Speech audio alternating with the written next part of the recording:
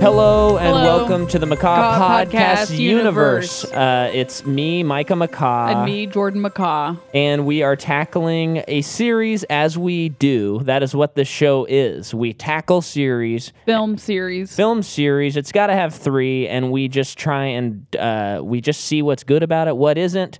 We are here to exist to prove people wrong when they say the sequels are never better than the originals. That is our whole goal, is to find series that are actually cohesive and good all the way around. And maybe why they're not.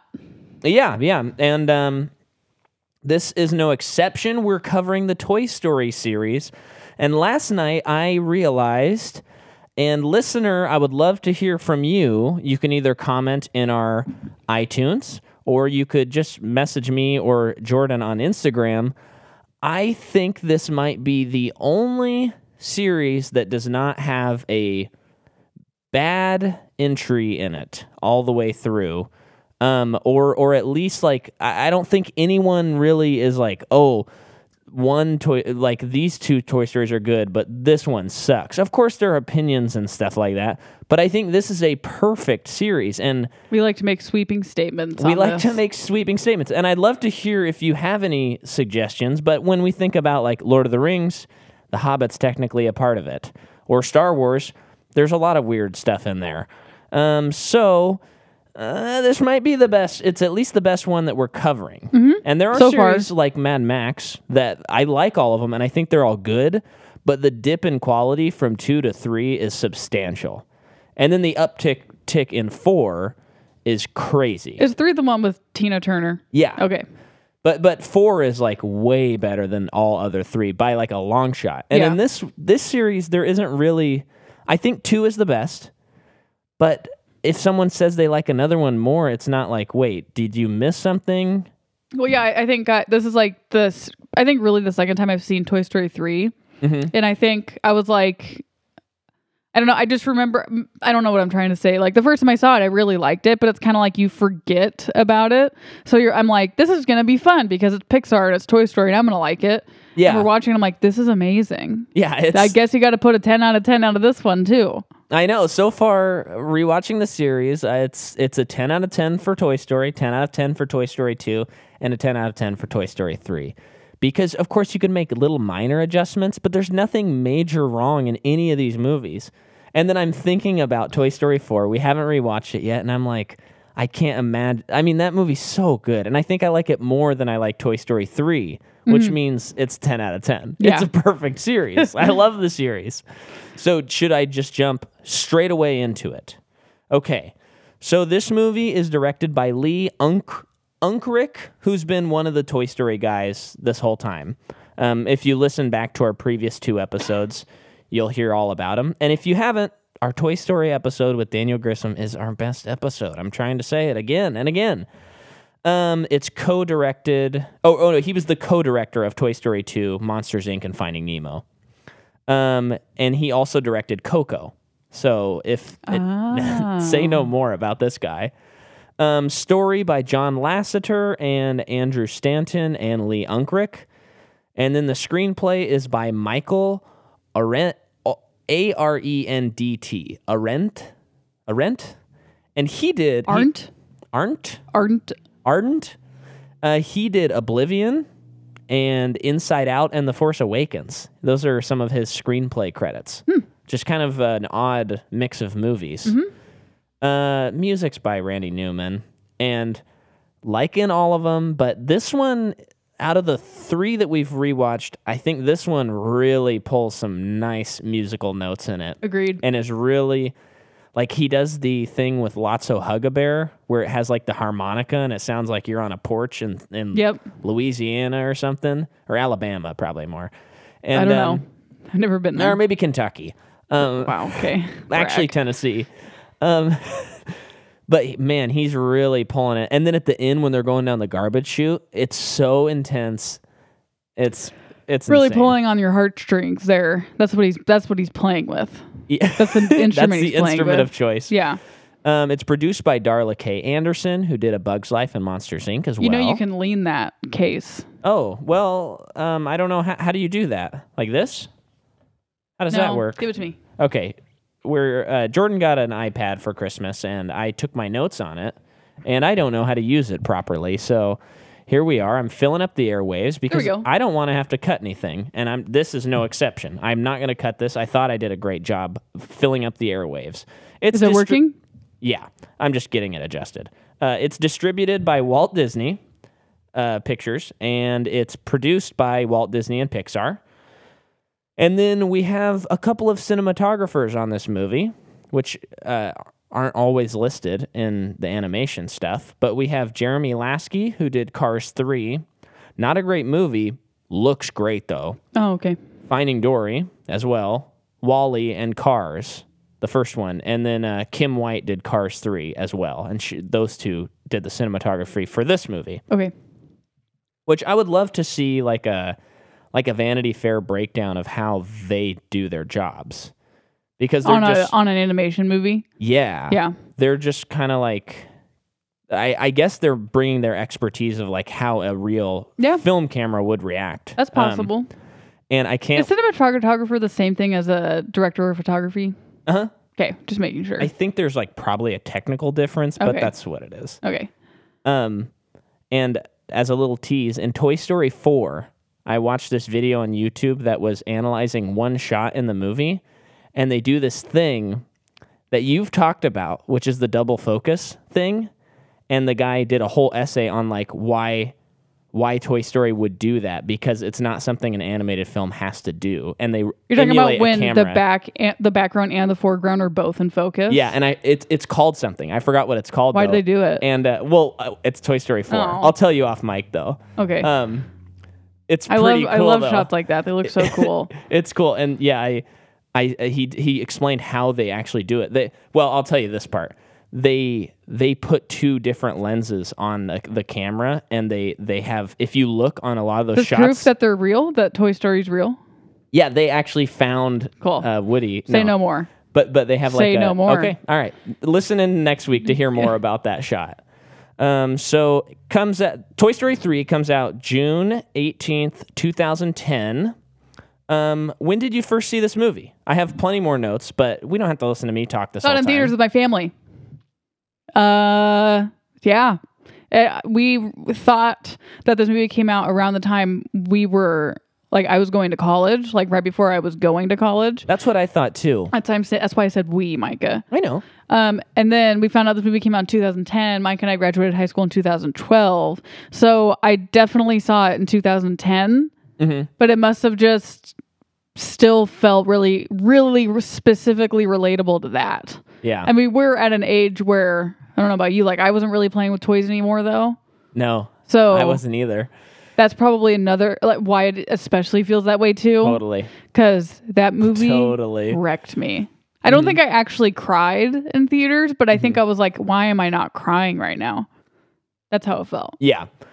And I saw like the midnight premiere, and I just remember it was such a kind of a fun experience. Went with Micah Ratcliffe, and the theater was completely full, and it was there were maybe, I know it was midnight, so there's not going to be a lot of kids anyway, but there was maybe like 10 kids under the age of 15, and the rest of them was like 16 to 21ish that were in the theater. And everyone's crying. And everyone's just like, yeah. You know, I just realized I did see Toy Story 2 in theaters because I have a visual specific memory of walking out of the theater and seeing Barbie up there with the smile thing at the end in the credits. Oh, okay. So I did see it in theaters. With the smile thing at the end. Remember, she was like, "Can I stop smiling now? My cheeks hurt so bad." Yeah. I think this movie, Toy Story 3, with the end, it made a really huge impact on like what I want to do with my life. Really? Yeah, just because like the emotion, like the way it made me feel was like, I just hope and pray someday I can give someone else that feeling. Like that's how I felt. And that's so that's part of what makes you want to write novels. Or just draw, just like any of the art stuff that I want to do. That's very cool. Box office. The movie has a $200 million budget, and it makes $415,004,880 domestically. Worldwide, it makes $1,066,969,703. So it's in the like 30 or so movies that are over the billion range. of all movies it released. That number keeps growing because of When did 2 come out? 2 came out in I think 99. Wow, so it's been a long time. Yeah. Okay. So here's the story on this. Pixar had a 7-movie deal with all characters created by Pixar. Or with Pixar. So they had a 7-movie deal, but all characters that were created in those 7 movies were owned by Disney. So Disney thought, hey, they own the rights to make sequels, but Pixar owned the right of refusal. So if Disney was like, hey, let's make the sequel, Pixar could say, nah, we're not going to make it. But in 2004, Disney and Pixar were looking to split, and they were coming to the end of that 7-movie deal, and the negotiations weren't going well. So Michael Eisner, So then Disney was like, let's just buy Pixar. yeah, I think that's about when they bought them, yeah. Okay. But Michael Eisner, who's the chairman for Disney at the time, put together plans for a new studio called Circle 7, and he was like, we own the characters. They own the right to refusal, but I think that means like they don't have to make it. So Yeah, he's and opening. even though they say no doesn't mean that they can't do it. Yeah, so they own the characters, and they're like, cool, we're going to make Toy Story 3 at Circle 7 Animation Studios, and it's going to be directed by the guy who did Hunchback 2, the Hunchback of Notre Dame 2 direct-to-DVD, or directed movie. I don't think I've ever seen that. I haven't either. And the guy who directed Lion King 1.5. Bradley Raymond. And so one of the first like ideas of the movie. So listener, as you will note, I am confounded by watching these movies and reading about the production that they turn out to be perfect movies, because every single movie, including 4, has a troubled production.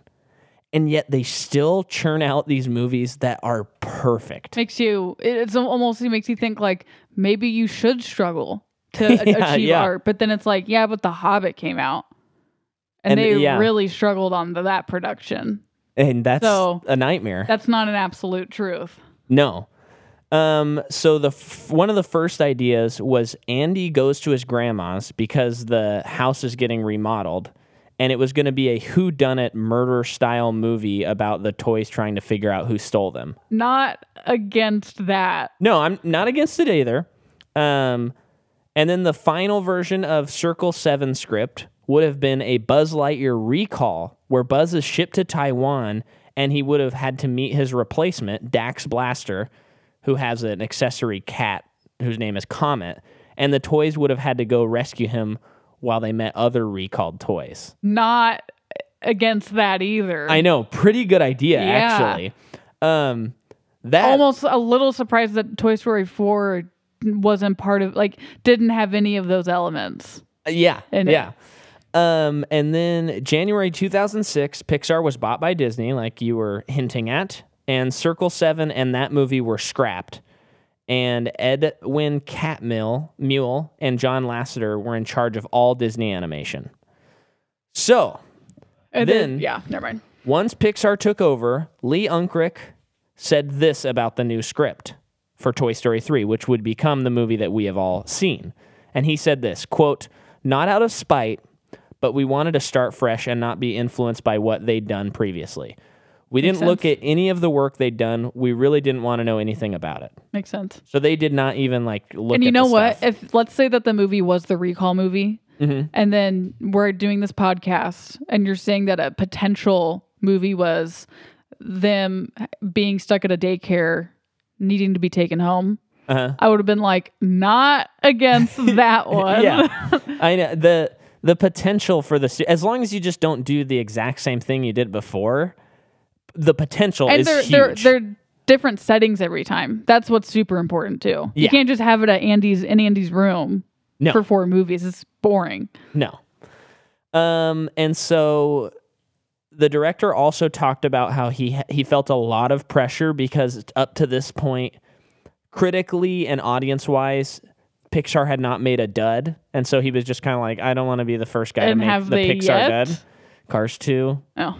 The Good Dinosaur is a good movie. Financially, though. But it was a dud. And then Cars 3 is good, but I thought that was whatever. Disney Studios. No, that was Pixar. And then they had to recreate, this is the final note, they had to recreate all of the models for the movie because everything was outdated. No, just because that's the way it goes. That's just because. Because of the universe.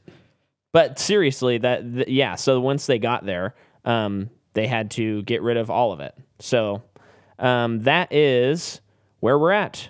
And so now I turn it over to my lovely wife, the woman of my dreams and the love of my life, to tell you who is in this movie besides the cast that we already know about and who has been in the other two movies. Okay, well, as Micah can probably see that I'm on IMDb and he's hating it. This is where I'm getting my information from right now. So, Lotso, I almost said Sir Hugs-a-Lot. Lotso is the bear's name. Mm-hmm. Been going through a pretty hard time, people, so cut me some slack. So Lotso, played by Ned Beatty, who is in Network. Oh yeah. Who is he? He's the guy who when the main character walks into the room, he's like, he does the whole speech and then he's like, see, it's just show and stuff. He like owns the whole network. Oh, I can like kind of see him. He's in it for maybe like 20 minutes, I think, but it's just one of those classic, like just great co-starring roles, you know?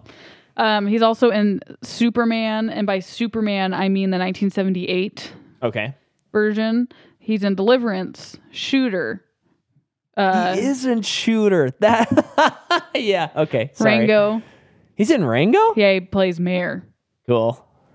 Why are there two different things? One's probably a video game or something. But, yeah. I mean, he's been in a lot. He was born in 1937. I mean, he's an all-time great. We love him. You know him, you love him, Ned Beatty. Or Ned Beatty. I think it's Beatty. Probably Beatty, because that's how Warren Beatty's name is spelled. Yeah. And then we have Michael Keaton, who plays Ken.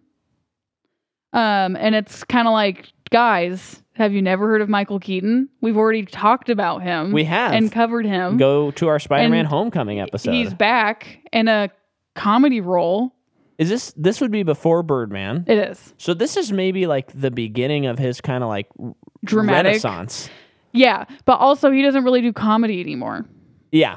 So it was really fun to see him do comedy because that's where he's based. I mean, he's a comedian, yeah, right? That's how he started. So it was fun to see him in a funny role. What's great is when he's in dramatic movies, he has really, really good comedic timing. Yeah. When it's needed in a dramatic movie, that's why it's so like he's just so good in everything. Yeah. Oh, I love Michael Keaton. Weird looking guy. I asked my mom once if he was good looking, and I think she said yes. Yeah, I think she did. Weird. And if you don't remember or you're new to the podcast, in our Spider-Man Homecoming episode, we go on a long rant about how he is actually not a good Batman or a Bruce Wayne. And if you dispute that, go listen to that and then talk to us. Thank you. And then we have Timothy Dalton, who plays Mr. Pricklepants, who's the little hedgehog porcupine stuffed animal. James Bond.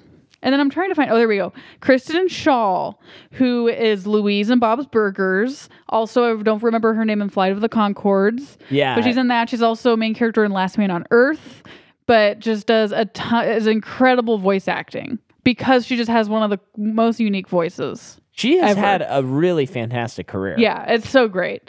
And then Jeff Garlin, who is in Curb Your Enthusiasm. He plays Buttercup, who is like the plushy unicorn, white unicorn. So yeah, Curb Your Enthusiasm, Daddy Daycare.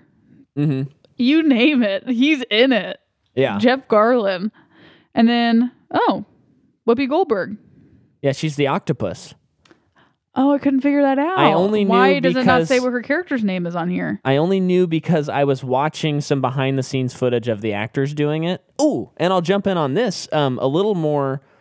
I didn't know. I've always been a little bit confused about how voice acting and all that works with animation. So, with this movie at least, and I think what they do a lot of the times, but specifically this one, Lee, the director of the movie, was there for all of the voice acting, and he's just in the room. It's a pretty large room, actually. I thought it'd be a smaller, like, soundproof room.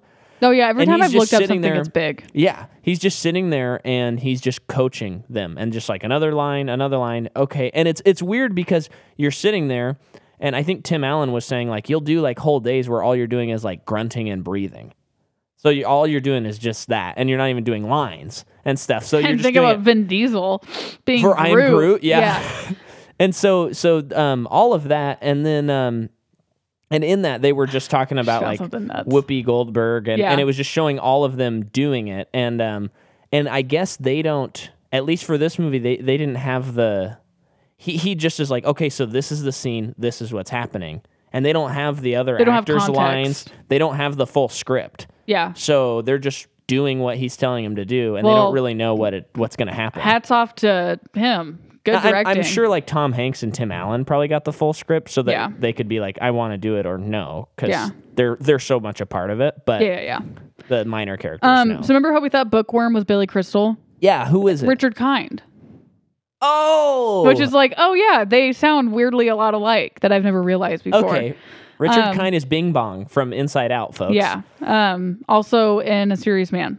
Yes. Okay, so you know when you said in the movie the garbage guy, and you're like, that's Sid because of the Yeah. skull played by the kid who played Sid in Toy They Story did the 1. same kid? Yeah, because it's the same. Yeah. Oh, that's cool. Eric Von Denton.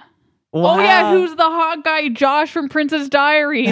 People are for the second time hearing me freak out about that. Anyway, yeah, they got him, which means of course they're gonna get Andy. Well, and which leads me, I'm going to lead you into this. The director was like, man, who are we going to cast as Andy? And he goes, I don't know if, like, we should call the guy who played Andy in the first two movies, and we should just see. But he goes, I don't even know if he acts or anything. And he calls, and the guy didn't pick up. And he heard the voicemail, and immediately when he heard the voicemail, he was like, yep, we have to hire him. Kind of fun. Wait. And then the Andy.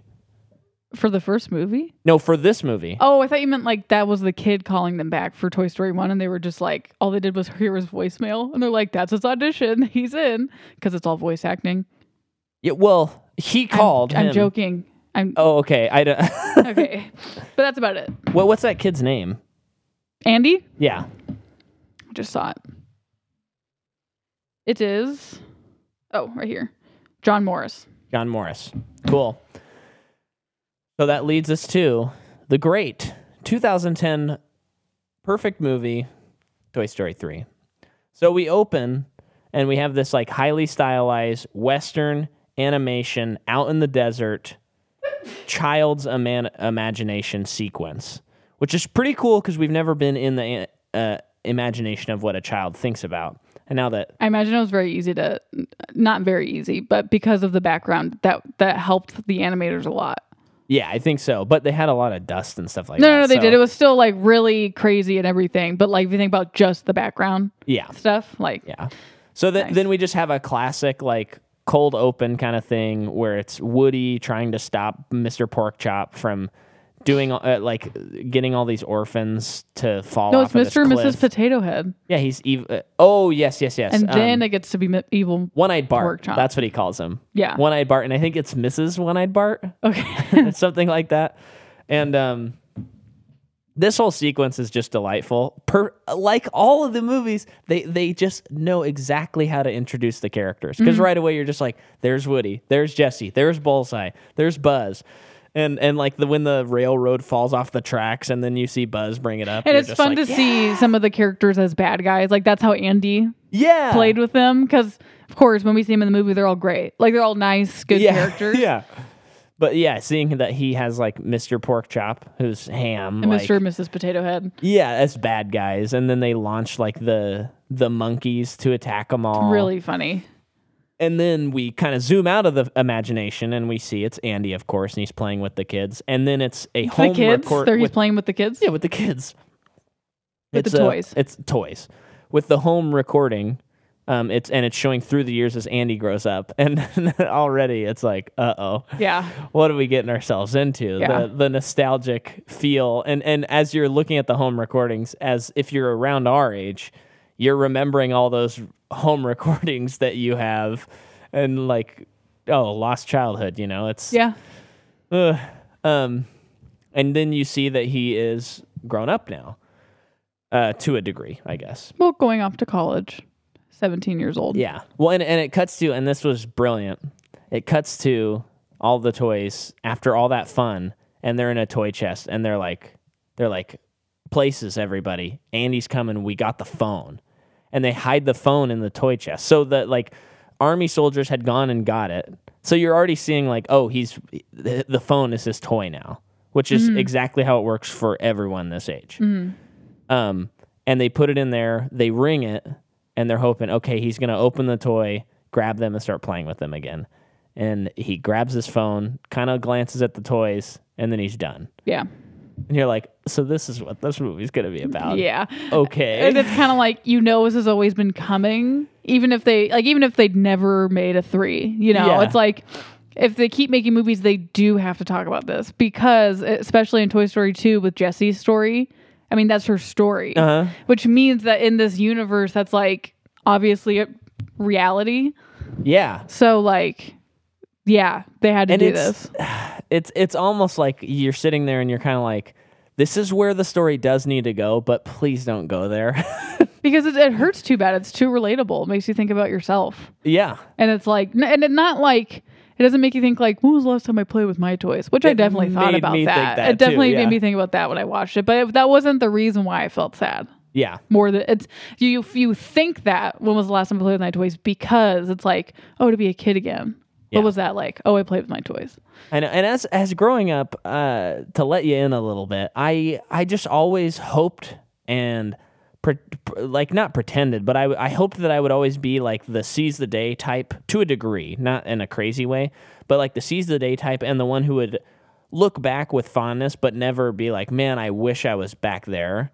But I think it's just a part of the human condition. I would say that I could see people thinking that about you, though. I think you still have that childlike quality in you.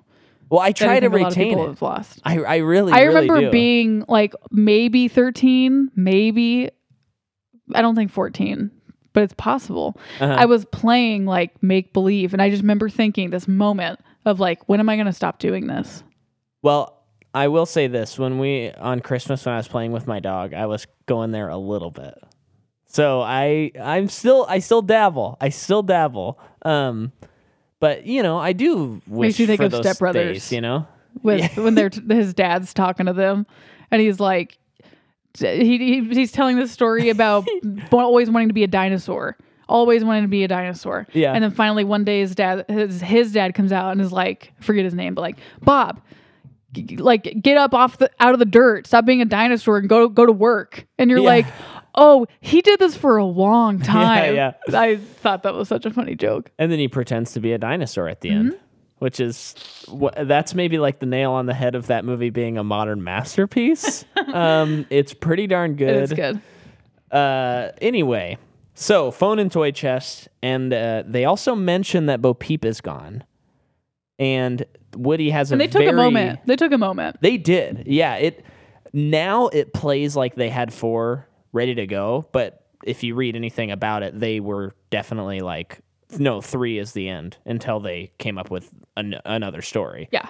And then basically his mom comes in, Andy's mom, and she says, you need to start packing up your room. You're going to college. You need to put stuff in the trash bag. You need to put stuff in the attic, and you need to decide. And there's that scene. I think it's in that scene where she kind of cries because he's going away, and that gets me now. That gets me pretty good. I mean, I was. Did your mom do that to you?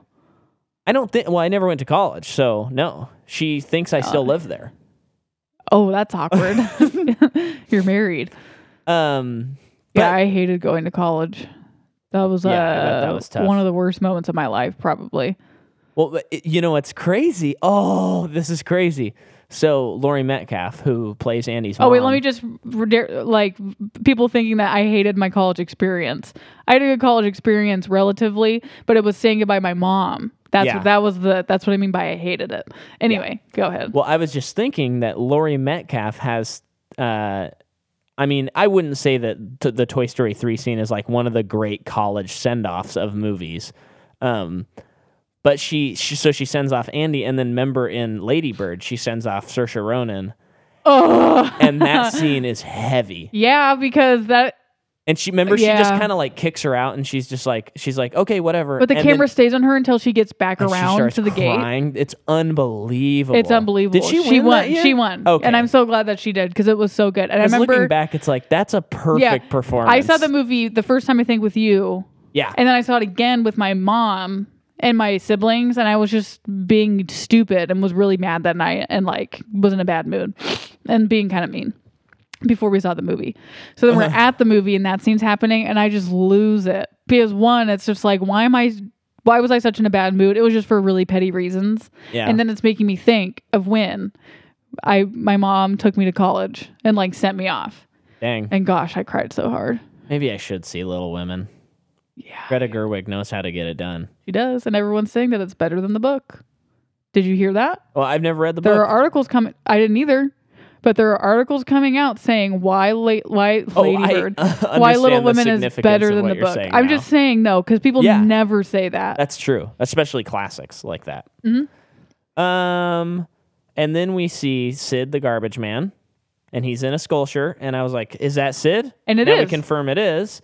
And there's a whole mix up where Andy takes the toys that we know and love, puts them in a trash bag, puts them by the attic, and through like coincidence, they get moved, and Andy's mom takes them and puts them in the curb because she doesn't know. Oh, but before that, oh wait. And then he does put Woody in his college bag, but no one else. And it's kind of cool too. I think they did a really good job with Jessie because in Toy Story 2, she had a lot of anxiety over like being put away and never being played with again, which is her anxieties are the same in this movie because why would it change? And she's freaking out. And I'd say it's nice that throughout this movie, her it has changed to like accepting that. Yeah. And that's okay because of who she's with now. Yeah.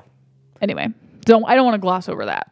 Yeah, no, that's good. And so then we have then the toys after a little bit they fall into the trash. Woody goes to save him and he's like, "No, Andy didn't put you there." And they're like, "You're lying, but Woody." And you're thinking to the toys, you're like, "You got to believe Woody." They all jump into the box that's going to go to the daycare. Yeah, and so then that's what happens. And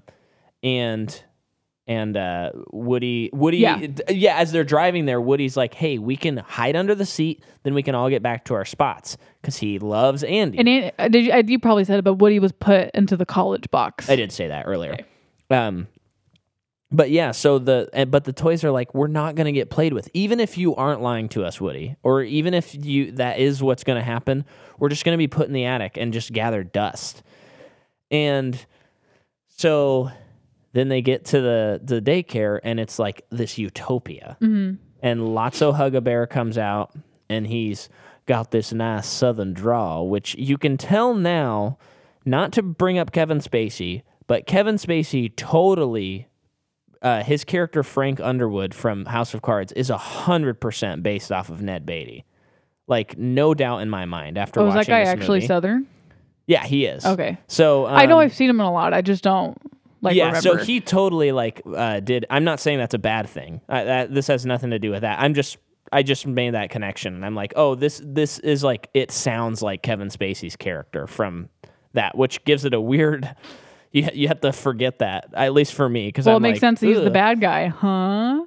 Yeah, I like that they don't hold that for too long. They don't try to pretend like he's a good guy for too long, because it is a Toy Story movie. Well, you find out right away that it's all wrong. Yeah. When they get sent to the other daycare room. Yeah, and it's like we've already had the pretty long one with the prospector where you find out at the end, and it's kind of like, let's not do that exact thing again. So and kind of, I think in 4, the one doll, she's just immediately like bad, pretty much. I mean, there after might be like a one couple scene. Yeah.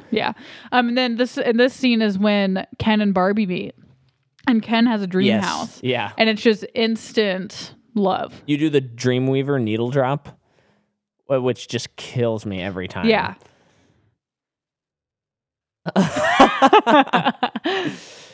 We just had a needle drop of our own.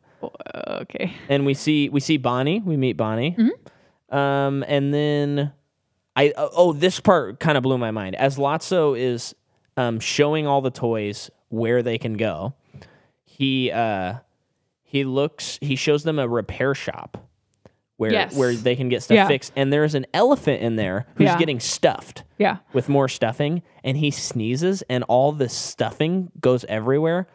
And when I'm watching that, and especially at the time, like people were not animating things to that level of detail. Oh, this movie, and I know that if we watched it side by side with 4, there would be a noticeable difference. I don't notice a difference it looks so amazing, this movie. Yeah. Does that make sense? Oh yeah. 4 is noticeable though. I know because each one of them get more noticeable, but it's just like I don't know. It looks really freaking good.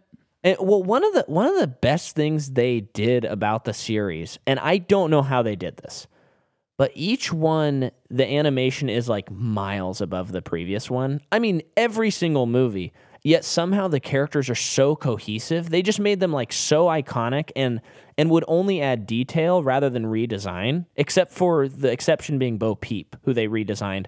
But she had like time and they were able to kind of like do what they wanted with that. I don't know how they pulled that off. Yeah, I don't know. It's really weird because I would think that it would be like Mad Max. When you go to like the new one, it looks absolutely different from the other. That's three. a whole different thing, though. It totally is. Because it is. I know it's still George Miller, but it did kind of feel like a reboot. Oh yeah. You know? Well, maybe a better example would be Star Wars. There you go. Like there is a cohesive like language in the camera movements, but when you look at each trilogy, it's vastly different. Yeah. Wow, that was so smart, Micah, is what Jordan just said. And this is the day the podcast will end. Nuh-uh, it'll never end. We'll do it until we die. Okay. So this is when the series also starts dealing with the independence of toys. I don't want to watch that movie. What movie? I'm deciding right now. Oh, Hustlers? Yeah. Okay. Well, I mean, we can talk about it off mic. We can talk about it right now. Well, you don't have to watch it. And I also don't have to watch it if you'd rather I didn't watch it. Okay, we're looking at... She's really looking at it now. not into that picture. Yeah, the stills don't look great. It does look very sexual, but the story looks so interesting. That's the movie where the trailer came out, and I'm like, okay, give me the book. I'll read the book. Right, I remember you saying that. Yeah. And Sorry to bring it up right now. No, that's fine. And I don't have to watch it if that's fine if I don't have to. Marriage. Yeah, marriage. It's about compromise. So this is when the series kind of starts dealing with independence of toys and like toys. Like a society.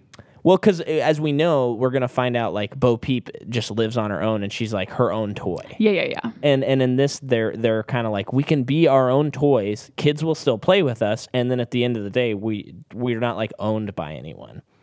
Kind of an interesting idea.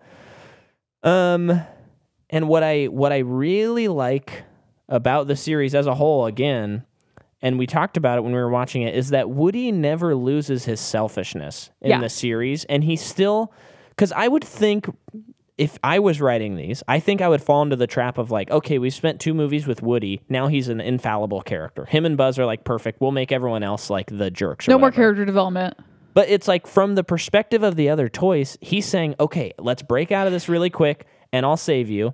Yeah, you know what's crazy is Woody makes the decision by the end of the movie, not Andy. When Woody puts himself into that box, not Andy, when he gives everything to Bonnie. Because it's like, Andy was still going to take Woody to college. Yeah. But throughout the movie, that was his character. It's like, yeah, he's loyal to Annie, and that's like probably one of his best qualities is his loyalty to the kid that owns him. But like, this was a moment, this was like a part in this movie where it's like, you need to know when is enough. Like, it is over and you need to accept it. And that's what he's unwilling to accept the whole movie. Yeah. Is that they're not going to be Andys anymore. Because it's like, what everyone else is saying is right. It's just like, we're going to sit in an attic. Who cares? Right. So it's just an interest. They did character development with him. Oh, yeah. I don't know about Buzz, but with Woody, definitely. Yeah, I can't remember off the top of my head. But this is the 3rd movie in a row that they've like changed his identity for a laugh, which I'm fine with. But here's what's kind of cool about it is like it's been a consistent theme, and in every movie he has something like that. But it does help with his character, I think, Because in the first one, he's grappling with. Well, it affects the plot. It's not just for laughs. Yeah, but I mean, if we're gonna go down there, in the first one, it affects like his existence. He doesn't know how he exists. You know? Yeah. In the second one, he finds out that he's not unique. Yeah. And then in the third one, he becomes Spanish Buzz. And Well, he like other toys reprogrammed him. yeah. So for I'd say like half of the movie, he's not Buzz, which I think it's just for the plot. Yeah, I They guess did this that. one's a little more plotty. But then But it's fine. I mean, that's what they needed his character to do, and I don't Yeah. think there's a problem with it. no. And then in the fourth one, he has like the conscience. If anything, I think it's cool that they did that because it gave Jessie room to grow. Because she's a great character, Yeah. and she's a really strong character. And I wonder if at any point it was hard to write both of like all three of them Yeah. in a script because Yeah. they're also and it's a kids movie, only like have like an hour and a half, so it makes sense to me. Yeah.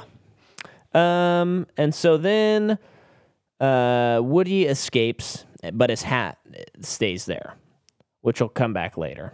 So then all the toys hide in the preschool room. Or no, so they're all put in the preschool caterpillar room. Yeah. And Lotso's like, you're going to love it. And they're so excited. And the bell's about to ring, and they're just lying in the middle of the floor. And all the other toys that have been at Sunnyside are underneath, like hiding. And they're shaking. I think it's Jessie that discovers him too, and maybe some others, and she's just kind of like, oh, something's wrong. I remember Rex is just running up to the door, and he's like, I'm ready. And she's Yeah. like, no. Because it's a bunch of just like 2-year-olds. Yeah, and they like paint them, stick them in their nose. They do So funny. all What a this crazy funny stuff. sequence. And then Buzz like gets thrown up onto a shelf, and he sees into the other playroom where the other toys are. And it's like maybe 4 to 5-year-olds. Yeah, And they're like very gentle and soft with all of the toys and loving.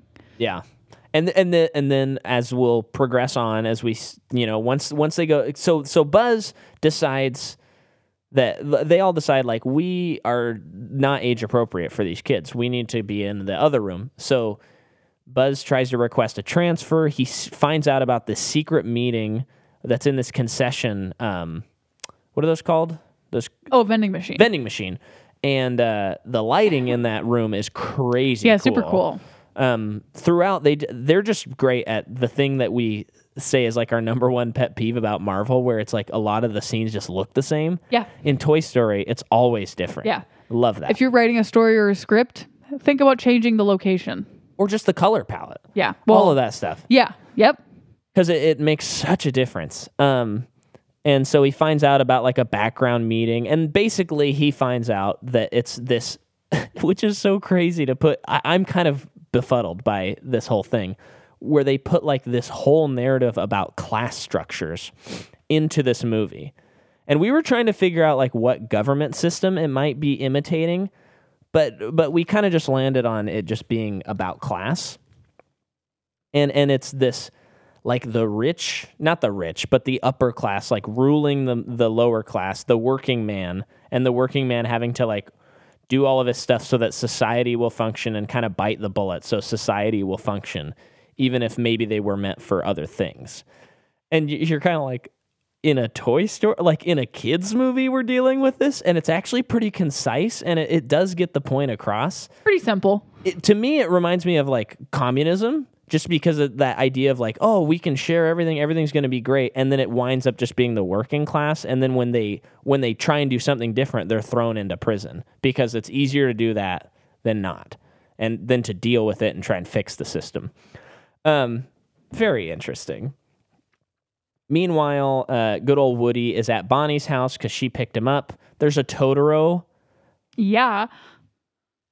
There's a Totoro. What's more to say? He looks soft and I want to hug him. I was hoping he was going to say something in Japanese, but as Jordan... Totoro doesn't talk. Yeah, she pointed that out, so that's Totoro. good. Totoro. If you haven't seen Totoro, My Neighbor Totoro, wow. Wow, that's a good movie. That is a good movie. So I like that. So pretty much Woody's like, I got to get back and save them. And they're like, why would you go back there, Bonnie's toys? Why would you do that? Yes, and this is when Chuckles. Yeah, so it's like, he's like, well, why wouldn't I? What's so wrong about it? Because Woody hasn't seen any of the stuff because he left. And Chuckles the Clown cool character design. Very cool character design. Has a history with Lotso. And he's got a really cool, like, looking off into the distance of the night sky as he tells his story. Yeah. And saying that him and Lotso were owned by the same girl, Daisy, as well as the creepy baby, but was not creepy at the time that Daisy owned it. So they were all owned by this girl, and Lotso was her very favorite toy, and everything was happy. She took them everywhere. What? Oh my gosh. The guy who plays Lotso? Do you know who he is? You mean... I mean, Chuckles? No, I guess I forgot to look that up. Oh, wait. I guess he only did it in one. Oh, so he has played Eeyore before. Not in in the original, but in some of them. So Brad Garrett. No, I'm just kidding. Bud Lucky is his name. And he's also Bud Lucky? You got a cool name. He's also the agent in The Incredibles that is replaced later by Jonathan Banks. Oh. So in the first movie... Did he die? Yeah, he died. And he was cool. He's in Sesame Street. He's Donnie Bud. He's the Alligator King, Candyman. Wow, what a cool career. Yeah, not a lot of stuff, but I mean, hopefully enough to get by. If he's on Sesame by. Street, probably took up a lot of his time. Yeah, Bud Lucky. So Bud Lucky, a.k.a. Chuckles, the clown. So Lotso was Daisy's favorite. And then she would take him everywhere. And one day she took him outside doing a family picnic, it looks like, and she left him there. And they not on purpose. By accident. Left Lotso, Chuckles the clown, and the baby. And they had to walk all the way home, which took a long time. Yeah. They're toys, people. Took them a long time. Yeah. So then they make it. The colors in this sequence are so cool. The field reminds me a lot of Jesse's thing, and I feel like that's on purpose. It just has a familiar feeling, like this weird nostalgia or something. So then when they make it home, it's dark. I mean, it's been like, you're assuming days, maybe a week or something. And you can just imagine this girl, Daisy, it's a little girl. She's probably bawling her eyes out the whole time. This could have only been 2 days. And her parents are like, we got to get her to calm down. Just buy her another bear. So when they get back, Lotso's all excited, gets up to the window to get back inside and see that she is another Lotso bear. And this is one of, I love when they show like bad guy backstories. Yeah. Sometimes it's not always necessary. We're not supposed to have sympathy. This one you have a lot. I feel like I got sympathy for this guy. But so you see that he sees her and then he's just like, this is it, we're leaving. And Chuckles and the baby, they're like, well, we can still go in there. And he's like, no, she's forgotten about us. But she's only forgotten about Lotso. Yeah. Because she already has another one.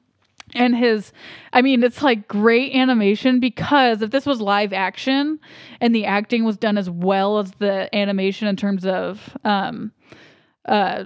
facial expression, it is like nailed perfectly. It's crazy. How it goes from like happiness, surprise, shock to anger. Like within a span of 2 seconds. And they just walk away and they find themselves at the preschool. By this time, it's like pouring rain. And they, as I have been harping on, which maybe I shouldn't be so much, but they are influenced by horror once again, that they've already kind of referenced with the children. Yeah. But now there's like lightning, and like Sunnyside looks like an asylum. Yeah. It looks very scary. Yeah. Which you Once should again, think about horror. it that way. There's Because horror in all they four. didn't come there on good circumstances, under Yeah. good circumstances. So because of what Lotso has gone through, he totally changes the way Sunnyside is run. And that's why the daycare is run the way it is now. And Chuckles got away because Bonnie took him home. Yeah. And then this is when they decide they have to do the breakout. Yeah. So, Which is really complicated. I'm glad. I think it was really funny. Mr. Potato Head becoming a tortilla. yeah. Hilarious. Yeah, let's just hit the highlights of the breakout. Yeah, so that part was really funny. The monkey horror, very scary. Oh yeah, the monkey Who runs was the security really camera. scary. And then Barbie. We actually, I think we both jumped when we were watching it, because Yeah. we were like, ah! It was scary. And then Barbie has to like coerce information out of Ken, and there's a really fun like runway fashion. To the freak out. Yeah, of him trying on all the outfits, which I remember was Yeah. such a big laugh moment for me when I saw it Hilarious. in theaters. And there was a scene where he like twirls and it goes slow motion and the tassels go in the Yeah. air. And I remember in 3D, I was like, whoa. Yeah, so that happens. That's very funny. Damn, Ken, you are pulling that off. And then They need to make it to the chute, which just goes to the dumpster. That's their ticket out of there. Yes. Without being detected. So they make it all the way there. And Buzz is now Spanish. Buzz is now Spanish Buzz. And they make it there, but right as they get there, Lotso's there. Yeah. And before we continue, I just want to point out that I think what is so smart about this movie is that they do actually spend a good amount of time on the breakout and like setting that up. Yeah, we're covering a lot, like a good chunk of time in like 2 minutes. And it does feel like, it almost feels kind of, to me, kind of classic, like they're influenced by maybe The Great Escape and stuff like that. And it brings a new genre to the film so that it does feel apart from the other two movies. And I like for in this situation, because it is a kids movie and they're not that long, that they don't explain what they're gonna do. They just show you what they're gonna do when they're doing it. Yeah, it makes it more entertaining and like, what's gonna happen? Yeah. And it's also kind of like the Steven Soderbergh, like Ocean's 11 feel, where it's just like, oh. Yeah, totally. So Lotso and his gang get there right as they get to the dumpster. But then you have this moment where Woody has the little Daisy, like her name tag that was on Lotso that broke off. Yeah. Because it was Chuckles had her. One of the. Oh no, Chuckles did have it. And Lotso's too bad like, Chuckles wasn't in 4. I love Chuckles. So good. But then Lotso's like, where did you find that? Woody throws it at him, and it's just such good acting and animation acting with Lotso, because it affected him so deeply that he responds with anger again. In denial. Anger and denial, like without question. Yeah. And just like smashes it. And the baby, who was also Daisy's baby. Who's that's what it's from, is the baby, I think. Oh, you're right. That is what it's from. The baby pushes Lotso into the dumpster, and you're like, yay, they're going to get away, because now Lotso's gang is not for him anymore. And then right as they're escaping, Woody gets in the dumpster. He latches onto Woody. It's Woody, right? Yeah, Lotso grabs Woody's because the one of the aliens gets stuck in the dumpster. So therefore, what do you think's going to happen? All of them go in the dumpster, which means all of them get taken to the dump. And I wonder how hard this was to animate, this whole sequence, or if it was easy. I can speak to that a little bit. I didn't dig too deep, but basically with Pixar throughout the years, at least, especially those first 20 years, they basically, when they wrote a story, for the purpose of the story, they've always claimed that it's not just to break new barriers every time. They would always be like, oh, it's Finding Nemo. We have to figure out how to animate water. Oh, it's Cars. How do we animate stuff that has shiny reflections? So for this, they had to go, how do we animate garbage that has literally thousands and thousands and thousands of pieces and it look good and not have to hand animate it all, because it's impossible and we'd never finish the movie.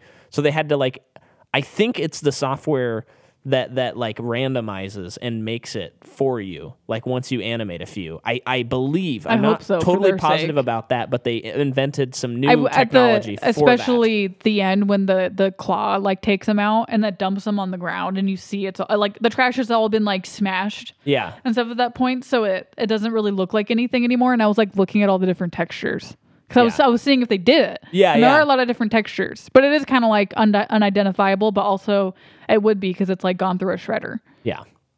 And what's sad about this sequence is, and totally removing myself from the illusion, or putting myself into the illusion of I'm watching a story, is it's just so sad that Woody saves Lotso because he has something stuck on him, and then when he goes up and he has the opportunity to stop the trash, he just says, nah, and walks away. And that's so sad.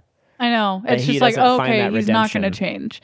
Which, being the bad guy, it's okay, I'm not going to sympathize with you. You can't. Yeah. Anymore. You know what I mean? Because he's not willing to do it himself. Yeah. But he ends up being picked up by Sid, Garbage Boy. Yeah. And put onto the front of his truck. Yeah. And we haven't even talked about the sequence where they're all... Just get to it. Yeah, so they're going down the trash chute. There's fire. The fire looks great, too. Yeah. And they're going, how are we going to get out of this? And they're trying to claw and get their way out.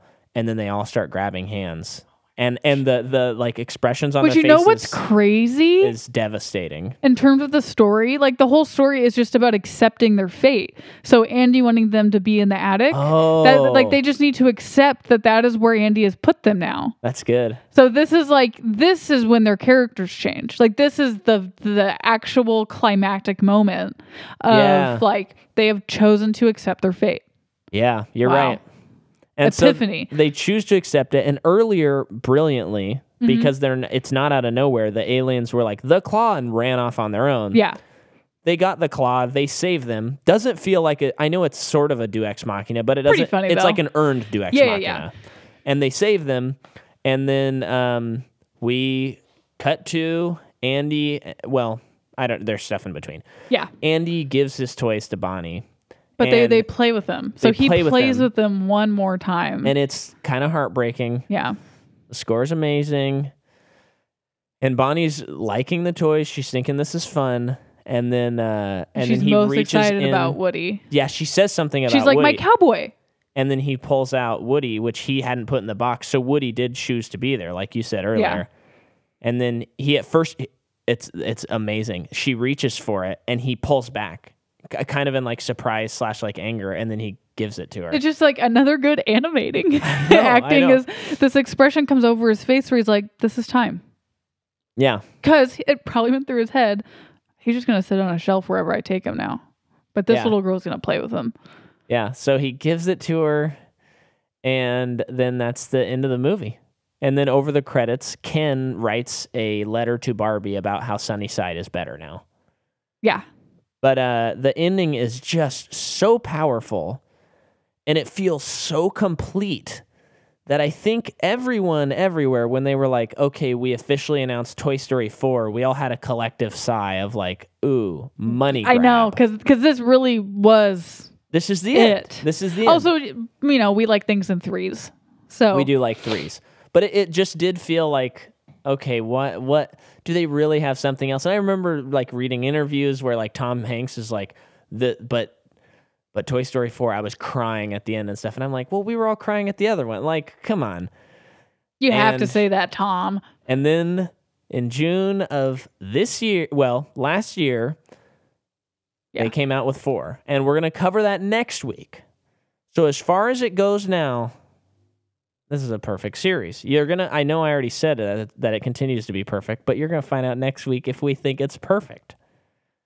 Thanks for listening, everybody. Mm-hmm. Do you have anything else to say? Nope. Are you sure? Yeah. Okay. We have moved the release date to the album. It's going to be March 13th. And we're still... It's going to be March 13th. Yes. Should it not be? Oh. Friday the 13th? Well, like the next day we're celebrating my mom's birthday, like a big party. I guess that's fine. It's should a Friday, right? Yeah. Should I move the date? No, it's probably fine. Okay. Let me talk to Okay, my listeners, dad. we'll wait till next week. Forget I said anything. tentative March 13th. And I'm gonna cut all marriage this out. lesson, communication. I'm gonna cut all that out okay. probably. Okay. Maybe I won't though. Maybe it's funny. If you go to patreon.com/Micah McCaw, you can sign up to get your podcast on Monday instead of Friday, so you get it early, and you also get like extra things.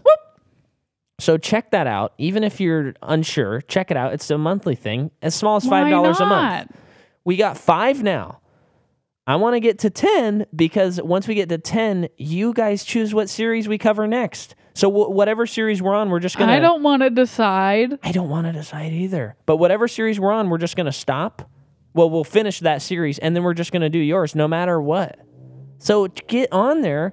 And I'm going to say it right now so that no one can find a loophole in the system. If you get to 10 patrons, they can't choose any of those franchises that we talked about that we'll never do, like Saw.